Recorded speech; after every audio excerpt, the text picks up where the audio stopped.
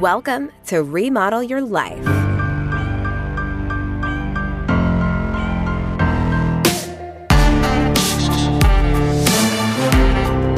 We are shining the light on women thriving in the trades and remodeling their life into something better. Join a female carpenter as she interviews women around the country about the incredible variety of careers and financial opportunities for women in construction and the skilled trades. And now, your host, Camille Finan.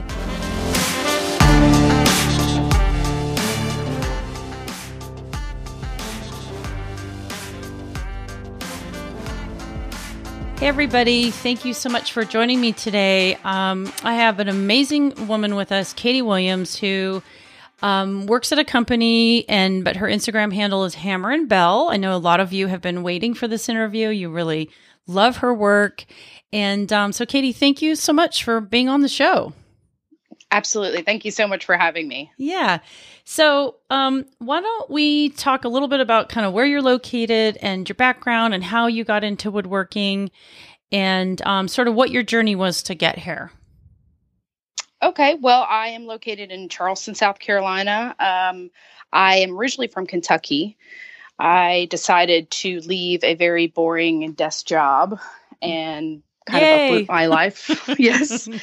I found myself kind of daydreaming about people that did this kind of work, and I decided one day to stop and just hurl myself into it. So I moved here when I was 28 to go to a school that taught traditional building methods.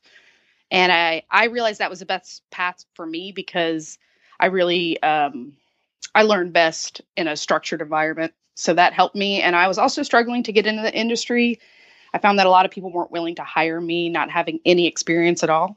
And so I thought, well, if I go to school for this and I have a portfolio that no one can deny, then I should be able to get a job no matter what, which has mostly been the case, But so I've been in Charleston now for almost 7 years, and 4 of which I've been full-time at the company I work for now, and I'm still loving what I do. That's awesome. So you mentioned, that there were some difficulties kind of getting into the trades and how was your experience at the school that you went to? What did you learn? What did you love about it? And kind of what was that like for you? Yeah, well, I originally found the school because I was considering a master's in historic preservation, but I wasn't really interested in just writing about the work. I wanted to physically do the work. And so I found this school, and I had some amazing professors and amazing hands-on education through traditional building methods with timber framing and carpentry. Unfortunately, I had a negative experience at the school. It was kind of a toxic administration. And while I loved what I learned there, I unfortunately had to leave. And that was very hard for me. But in doing so, I had started an internship at the company I work for now. And my boss at the time very much encouraged me, if I chose to leave, to come on full time and work with him. And I did. And I've been happy ever since. So that's great. Do you mind sharing just a little bit of your experience with what was sort of toxic and like how that manifested itself? Yeah, so I think sometimes some issues that a lot of us have faced get lost in the bureaucracy of running something. So I think the toxic administration just didn't handle my situation well.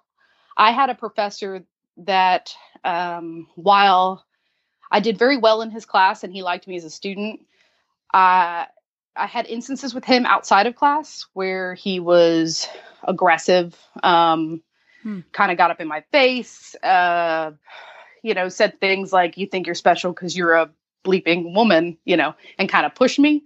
And those were situations that I didn't know how to deal with at the time. And I was scared because he was in a position of power. He was threatening my grade. He made me come back in and redo tests, even though I did well on them. There was a lot of small things that was like, well, especially in a male dominated field, I don't know how to be the only woman in this class and go talk to the administration and I'm not sure how to handle this. Yeah. And so I sat on it for a while and finally my classmate and I went together to talk about, my male classmate and I went together to talk about it with the administration. And, they heard us, but unfortunately they didn't remove the professor. And I had requested, if nothing else, let me work on my own or work under a different professor. And they didn't really provide a viable option for me. And I felt like it wasn't a safe or suitable learning environment. And so unfortunately I had to leave. And while like I said, I loved what I learned under the guidance of some of my professors there. The school as a whole kind of broke my heart a little bit. So, it sounds like I moved on. Oh, yeah. Yeah. I mean, I can only imagine like how much, how excited you were to go and just like how hopeful. And then to have that happen when you've given up another career to do it, that would have been really tough.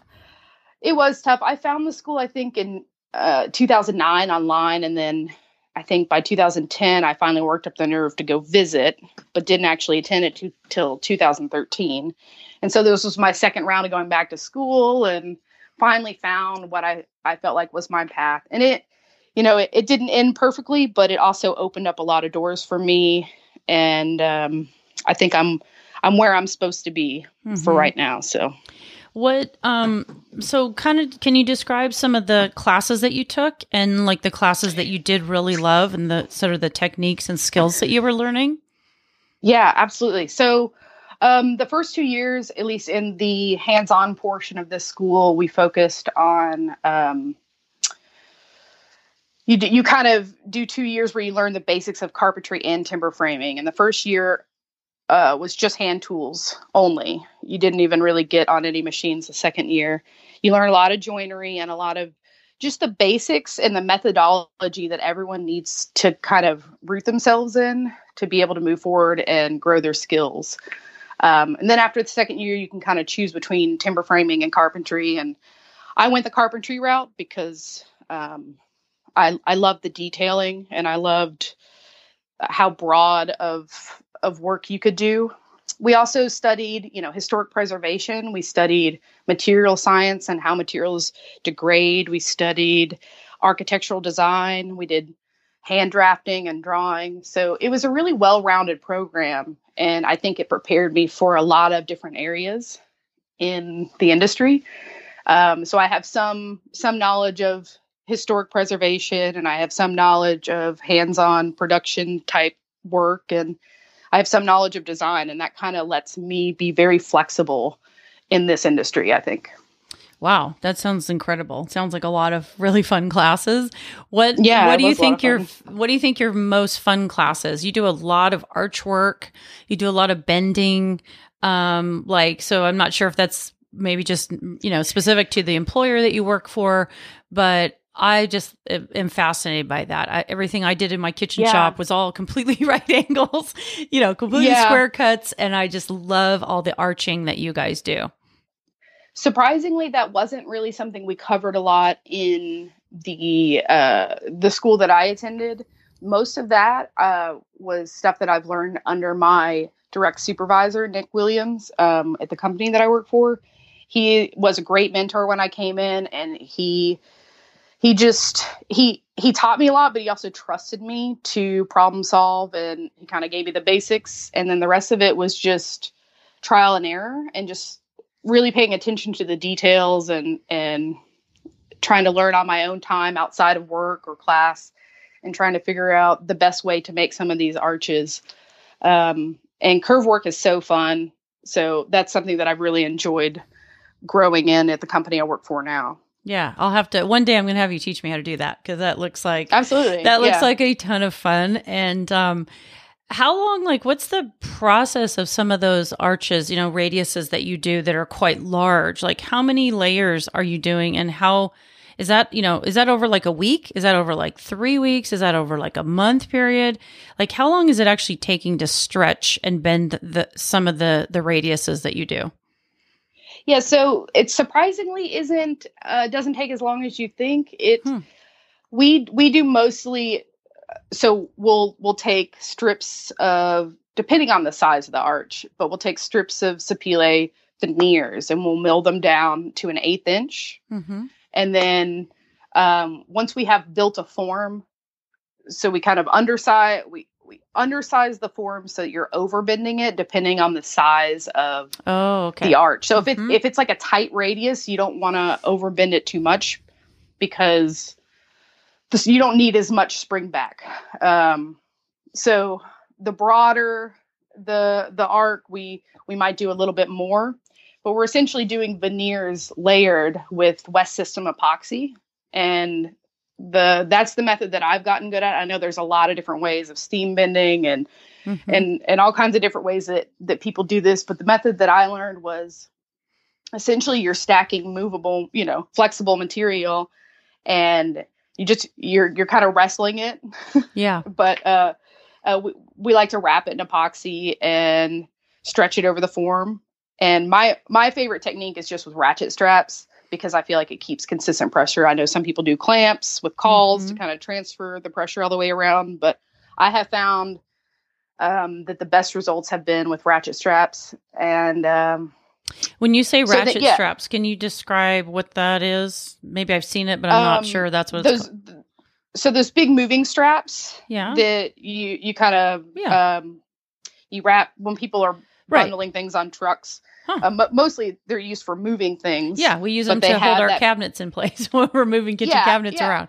Okay, interesting. So, it's just a giant belt that, as you tighten it, the form is getting more and more secure, and you're getting squeeze out and from the glue, and the pressure's even. You're able to get pretty even pressure, and that allows the form to set well. And then once that's set at least a day, we kind of unwrap it, take it out. Hopefully it is a radius that you can run on the joiner very carefully. And then we will rip it on we'll rip it on the table saw. And a lot of times if it's a very large arc, I have to get up on the table saw. I've seen you. While it's while it's sketchy. Being fed. I'm like sketchy. We'll do like a dry run, and it is, if we weren't using a saw stop, and if I wasn't working with coworkers that I trusted, and we practice it ahead of time, that's not always included in the videos, but we spend time making sure we're doing something as safely as we can, and it's interesting to see some of the response I get if I'm the only one in the video versus if I post videos of my coworker doing the same thing. It's interesting the criticism that I get from people that immediately assume I don't know what I'm doing. Of course. And why is that? I think it's because I don't have a penis. It's the penis factor. Yeah, I think that's why. Yeah. Well, it is quite, it is, sketchy, not meaning not, someone that's not prepared or knows what they're doing, but it's sketchy in the sense that it's not a typical thing you would do on a table saw. Yeah. And for anybody that works on them a lot knows just the power of a table saw can. Absolutely. And I'm sure that there are a lot of people that want to, that message me and tell me safer ways to do it. And if I was a hobbyist woodworker at home and I had endless time, that might be one way to do it. There's lots of different ways to do things. And I'm not saying I know the best or safest, but I will say that we put a lot of thought into what we do, and we practice it. And me being up on the table saw like that is trying to be safe, because otherwise the nature, the weight of those arcs, he wouldn't be able to pass it through safely. Yeah. And but they're a lot of fun, and I have really enjoyed learning a lot of curved work, glue laminations, bent laminations, things like that have been really interesting.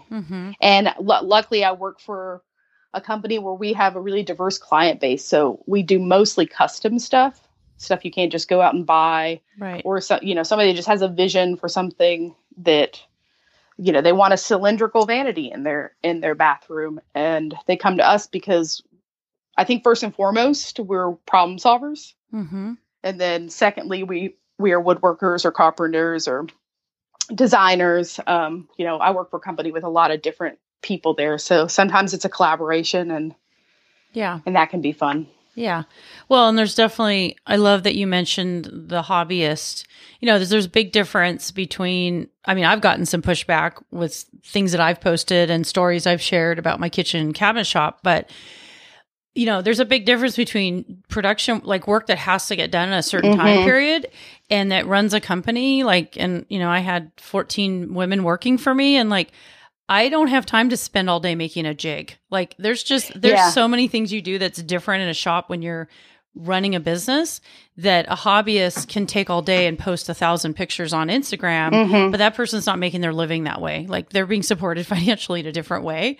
So I'm glad you mentioned that, because there's a big difference. So, and the other thing that we utilize a lot that I don't know that I highlight very much on my page, but we utilize the CNC for a lot of our forms. Right. And while I was taught traditional building methods and I was taught hand tools, my first year, everything we did, we cut by hand. And I still value and use those techniques.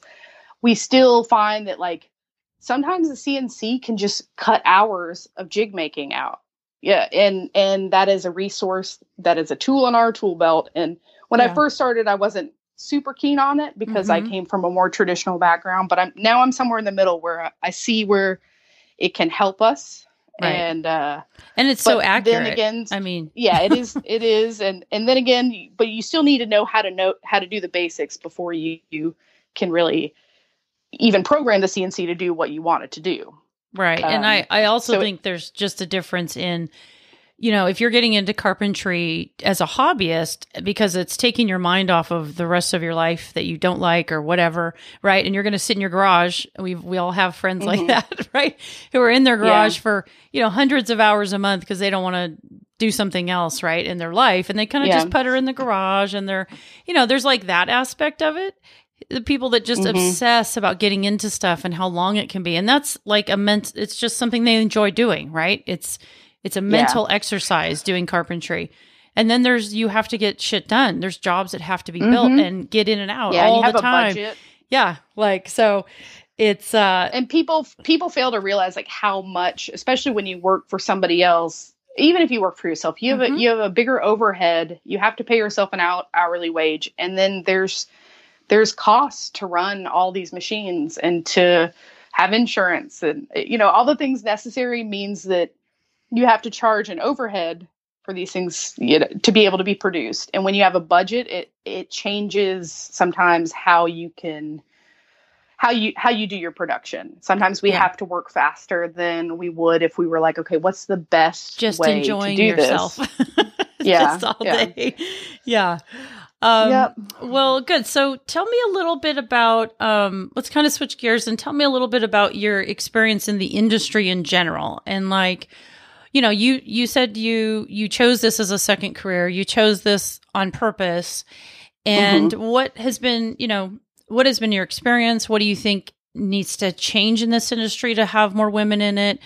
What have you seen that is working or not working? Kind of what has been your sort of overall experience coming in, as a fairly fresh face to this, right? I think you said under 8 years, something like that. Kind of what's your take on that?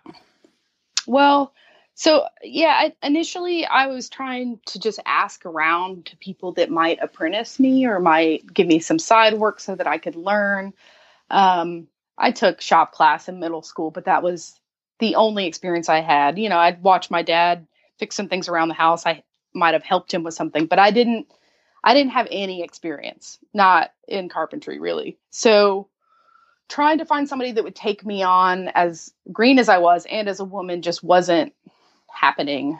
And I think I mentioned that. And my experience in the industry has been interesting. I have had a lot of people make comments to me that, I guess are microaggressions, if you will. And I try not to focus on that too much because ultimately I'm just trying to do my job and trying to do what I love. But it has been frustrating to hear things like, oh, they're putting the receptionist to work today. And I actually had a guy while I was on site installing by myself. I had other coworkers who were there earlier, but I think they had left to do other things or they might have been at lunch. But I was, had half of my body inside of a cabinet, fixing, I forget maybe I was fixing the hinges on the cabinet doors. And this older gentleman, very much older, he might not have known better, but he said, he might have been trying to make a joke, but he said to me, "Are you just here helping your daddy?" And I remember thinking, like, first of all, what grown man says daddy? But and then fuck off. And second of all, like, I stuck my head around I stuck my head out and kind of looked around, and there was no one else there. And I was like, no, he's talking to me. Just me. Yeah. I had no idea what he was talking about. And he was, I think maybe he was trying to make a joke, but I've definitely had some interesting comments like that, aren't always fun to hear, but I try to just focus on the work. And I've had a lot of women tell me, like, don't you think men will be intimidated by your profession? Like, I wasn't ever going to find love or a husband. And I just responded with, I don't think much of easily intimidated men, and kind of walked away. Like, there's been little comments like that here and there where people think, it's so bizarre that I'm doing the work. And I have a few friends that I always joke with, when they want to say that it's so impressive that a woman built something. I'm like, well, I didn't build it with my vagina. Now, if I did, that would have been really impressive. Oh my God, that's the best quote. Oh my God, that's so funny. But so I mean, I am strong, and I have hands like any other man. Like, I can build things, and I don't have as much experience, and will be the first to admit that I have a lot to learn.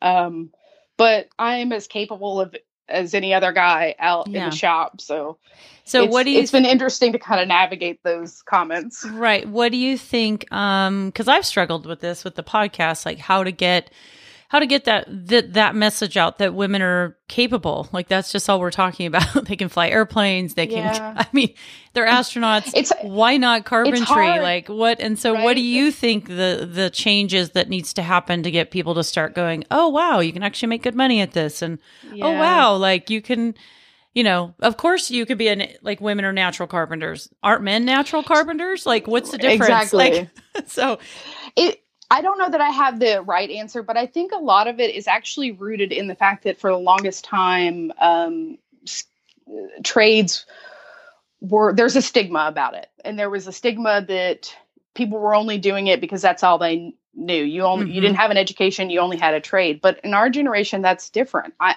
have an education. I went to school twice, and I'm choosing to do manual labor. And I am choosing to learn the trade inside and out so that I'm prepared to maybe do something other than manual labor later down the road. Mm-hmm. But I think some of that stigma does come in the fact that people just assume it's really hard work, and it is, and that women don't want to do it. And we do. I don't know how to convince. We like the physical part. People that don't understand it, but that's something I have always leaned into, jobs that were physically difficult, because at the end of the day, I felt, satisfied being able to use my body for a trade. And I remember feeling more sore at the end of the day sitting behind a computer than, 8 to 10 hours on a job site.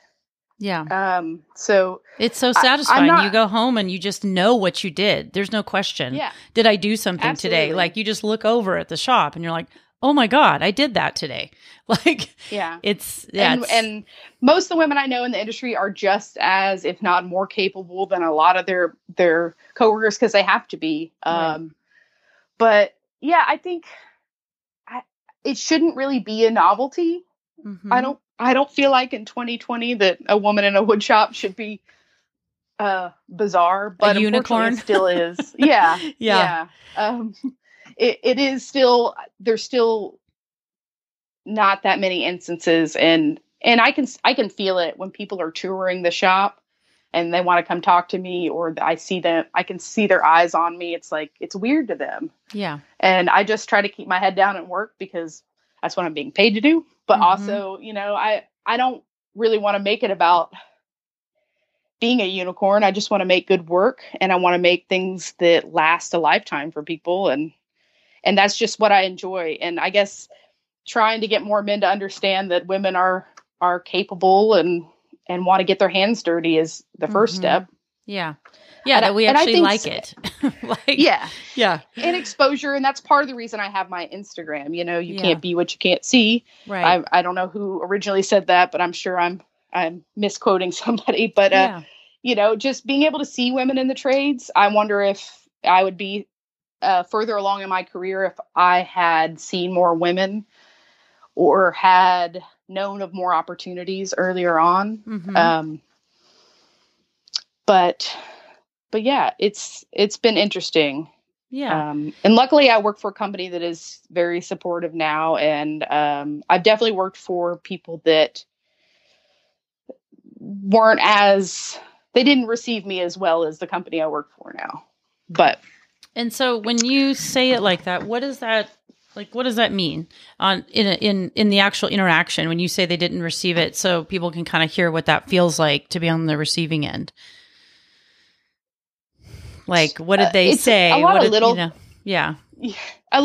Usually whoever hired me is receiving me well because they obviously saw that I was a woman when I came in. But it's usually on an individual level with either other coworkers or subs on a job site, and to have people say things to you while you're carrying things in, while you're just trying to do your job, or have people direct questions at your male coworkers that don't know what if they're not involved in the project, that having the answers and then not listening to them is one of those ways. I've had a lot of people ask my coworkers, what something is or how they built it, and they'll direct them to me, and say, well, Katie actually built that.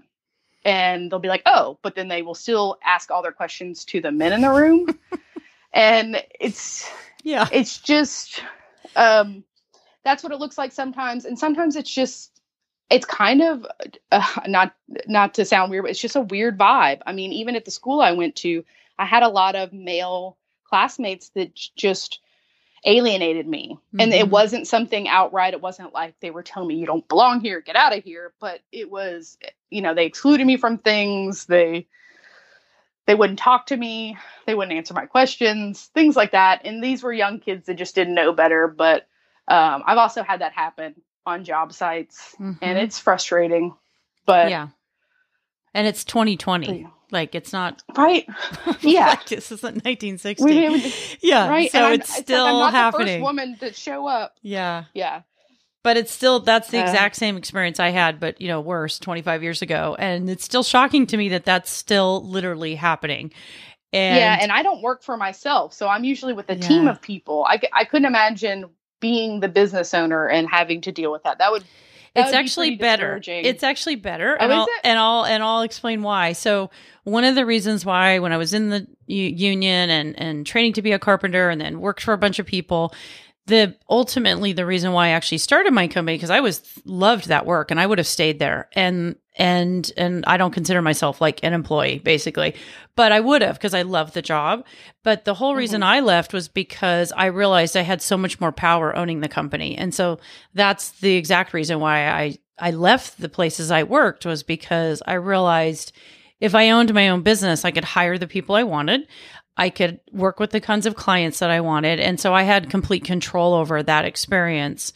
And so it was better because I just eliminated people. It's another reason I stopped working for builders. Originally, when I started the cabinet shop, I did a lot of contracts with local builders, and I would build, I was a sub for them to do the kitchen in the full house, right? Or the subdivision. And I did that many, many times. And I just got so sick of the crap that I had to deal with them, deliberately parking their trucks so I didn't have access, deliberately being dicks to me and making me, walk 30 times farther to carry cabinets in, just thing after thing. And so finally I said, okay, fine, I'll just stop. I'll just cut the builders completely out and I'll just go directly to the homeowners. And that's what I did. That's when I only started basically working with women, the wives of the houses. And I created a marketing plan to do that. And that solved that problem.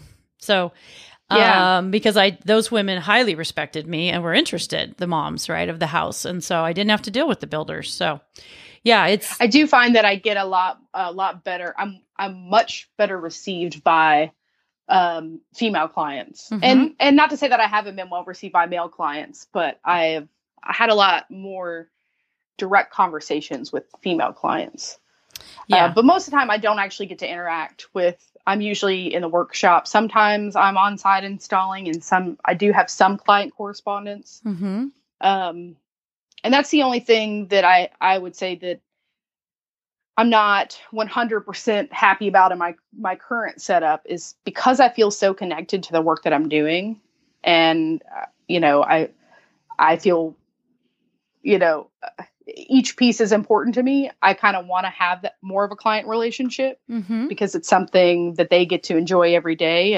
And sometimes I'm a little bit removed from that process, but I am being, I'm starting to be brought into that process, at least of client correspondence and having some face-to-face time to talk with the clients about what they want. Mm-hmm. This past year, I guess I've started doing more of that. And that's been really rewarding, because it's always nice to be able to put a face with the people that are getting something that you've poured your heart into. Right.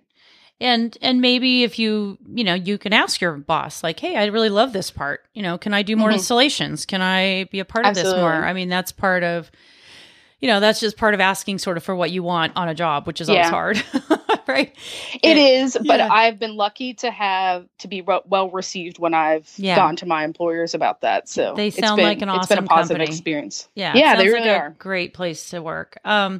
So let's switch gears a little bit and talk about your plans for the future, and maybe, what would you like to see happen maybe in the next couple of years with your training, or with, just your work as a carpenter and like what you're doing. Are you excited about something new?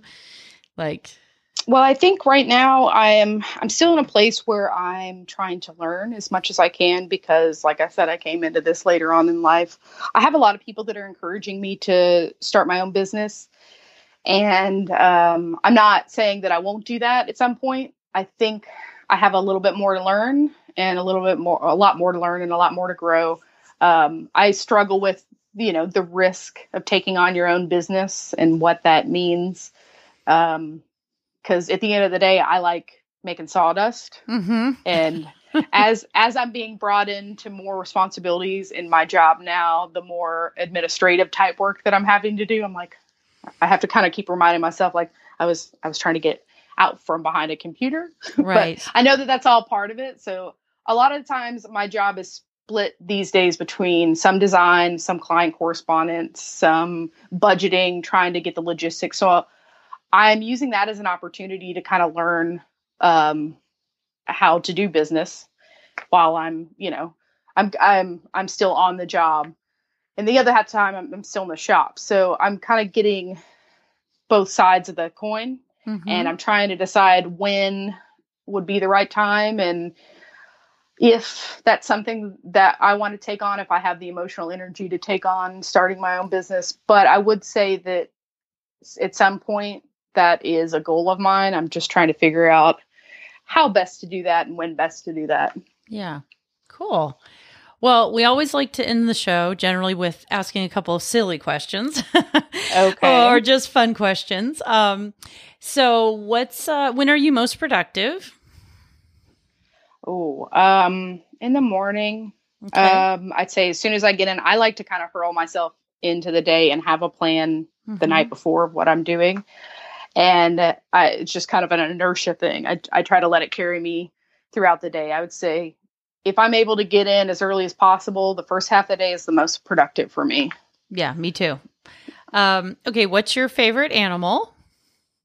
Dog, 100%. Okay, and what breed?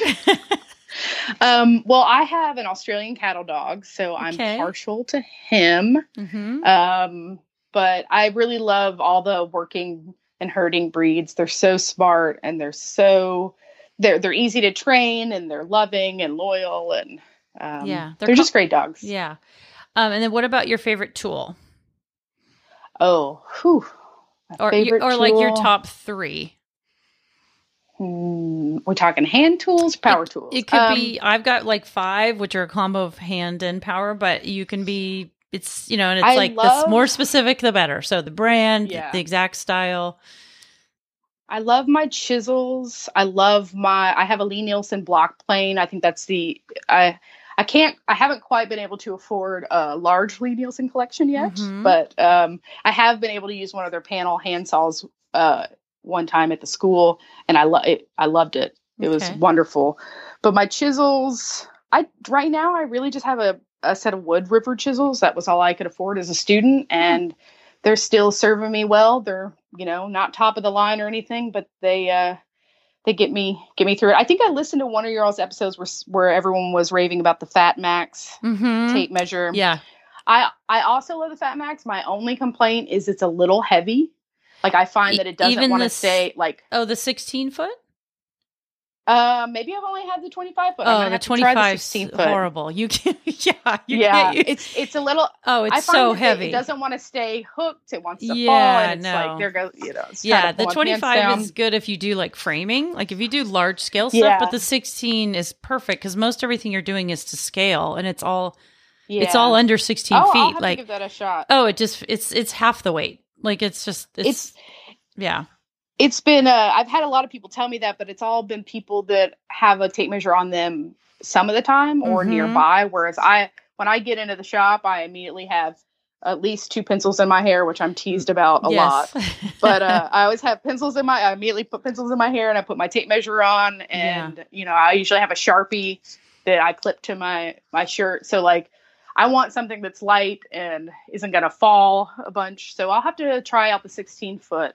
Yeah, it's a market difference because my husband has the 25 and most of my work is under, I don't need it, the length, but it's also just, it's bigger and it's so much heavier. And the 16 is just like a dream. So, the other thing is, have you tried the Stiletto 10-ounce framing hammer yet? It's not framing hammer, sorry. 10-ounce finish hammer from Stiletto. I haven't, but I have also talked to several people that rave about that. It is life-changing. I don't have so light. a huge... I know that some people have real brand loyalty. I don't have the best set of tools, and I haven't invested in the best of everything yet. Well, it's only $100. It's literally... Only $100. It's $100, and you will use it all day long for tapping and shifting and lifting, and it just becomes like an extension of your arm. It's so short and so light, but yet it's... I just love it. Like I use it all the time, and I'm not framing walls, right?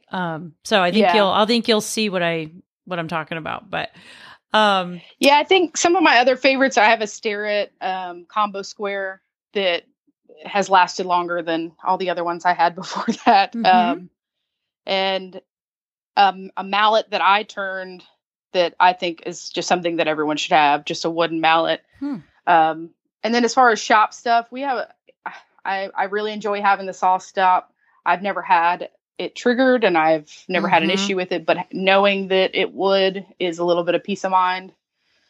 And we have a really powerful chop saw, an Omega, that I think it's a German chop saw, but it's heavy duty. It will cut through quite a bit. Yeah, I've seen a few of your shop things that you have that are like, you can tell they're sort of real old school stuff. And some of that stuff works better. I mean, I have mostly almost 100% Festool now, but in the shop, but I do have a couple of very small, like furniture nail guns that my dad gave me from, I don't even know. They're so old. Oh my God, they're just beautiful. They just work so good. They're so heavy and mechanical, but they're little. And I don't mean like physically heavy, but just like the way they're made is so different from, modern tools. So tools are incredible. So, well, and that's one of the things, like working for a larger company, I get to access the whole wood shop of stuff that we have several Festool. The Festool track saw is amazing. Love it. I like the XL Festool domino. I call it Fats domino, and nobody ever laughs at that joke. Oh no, I totally get it. I don't. I don't have her yet. I have the regular one, but I would definitely do the XL. But she's that's just like We revolutionary. actually just got a mortiser though, so we've been kind of transitioning away from the XL Domino to a mortiser. So that's been fun. Is that just so it's not handheld, or what's the reasoning for that? You can kind of it's a little less wear on the machine. Like some of the stuff that we do, we're having to bore hundreds of mortises, and that's just it's a lot of wear on your arm and the machine and the bit, and sometimes the mortiser can be a little bit more accurate, and it just kind of streamlines for production. You know, when we're doing 50 shutters and they each have 6 mortises on each style, it kind of helps you streamline that process a little bit. It's like a pocket holder, right? An automatic pocket holder. It's just, essentially. Yeah. That's awesome. Well, we sure appreciate all your experience and your stories, and just your openness to talk about this sort of harder stuff in the industry, and just, we just really appreciate you being on the show. Such a good story, and we love your work. Thank you so much for having me. Yeah. Thank you so much. I am in such incredible company. I've heard some of the other episodes you've done with women in trades, and I was so honored to be asked to be a part of this. So thank you. Yeah. Thanks so much.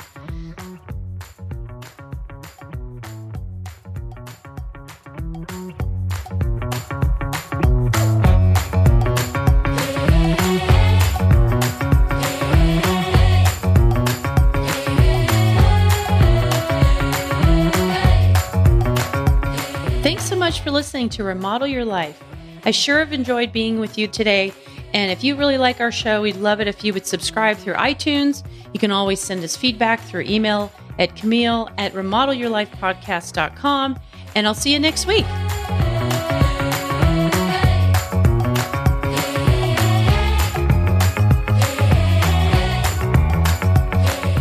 Thank you for listening to the Remodel Your Life podcast. This episode has ended, but your remodeling journey can continue. Head over to remodelyourlifepodcast.com to access all the resources, tools, and links mentioned in this episode. Until next time, get your hands dirty and create the life you want from the foundation up. And thanks again to Blue Apron. I just love cooking with them and so appreciate their support of my show.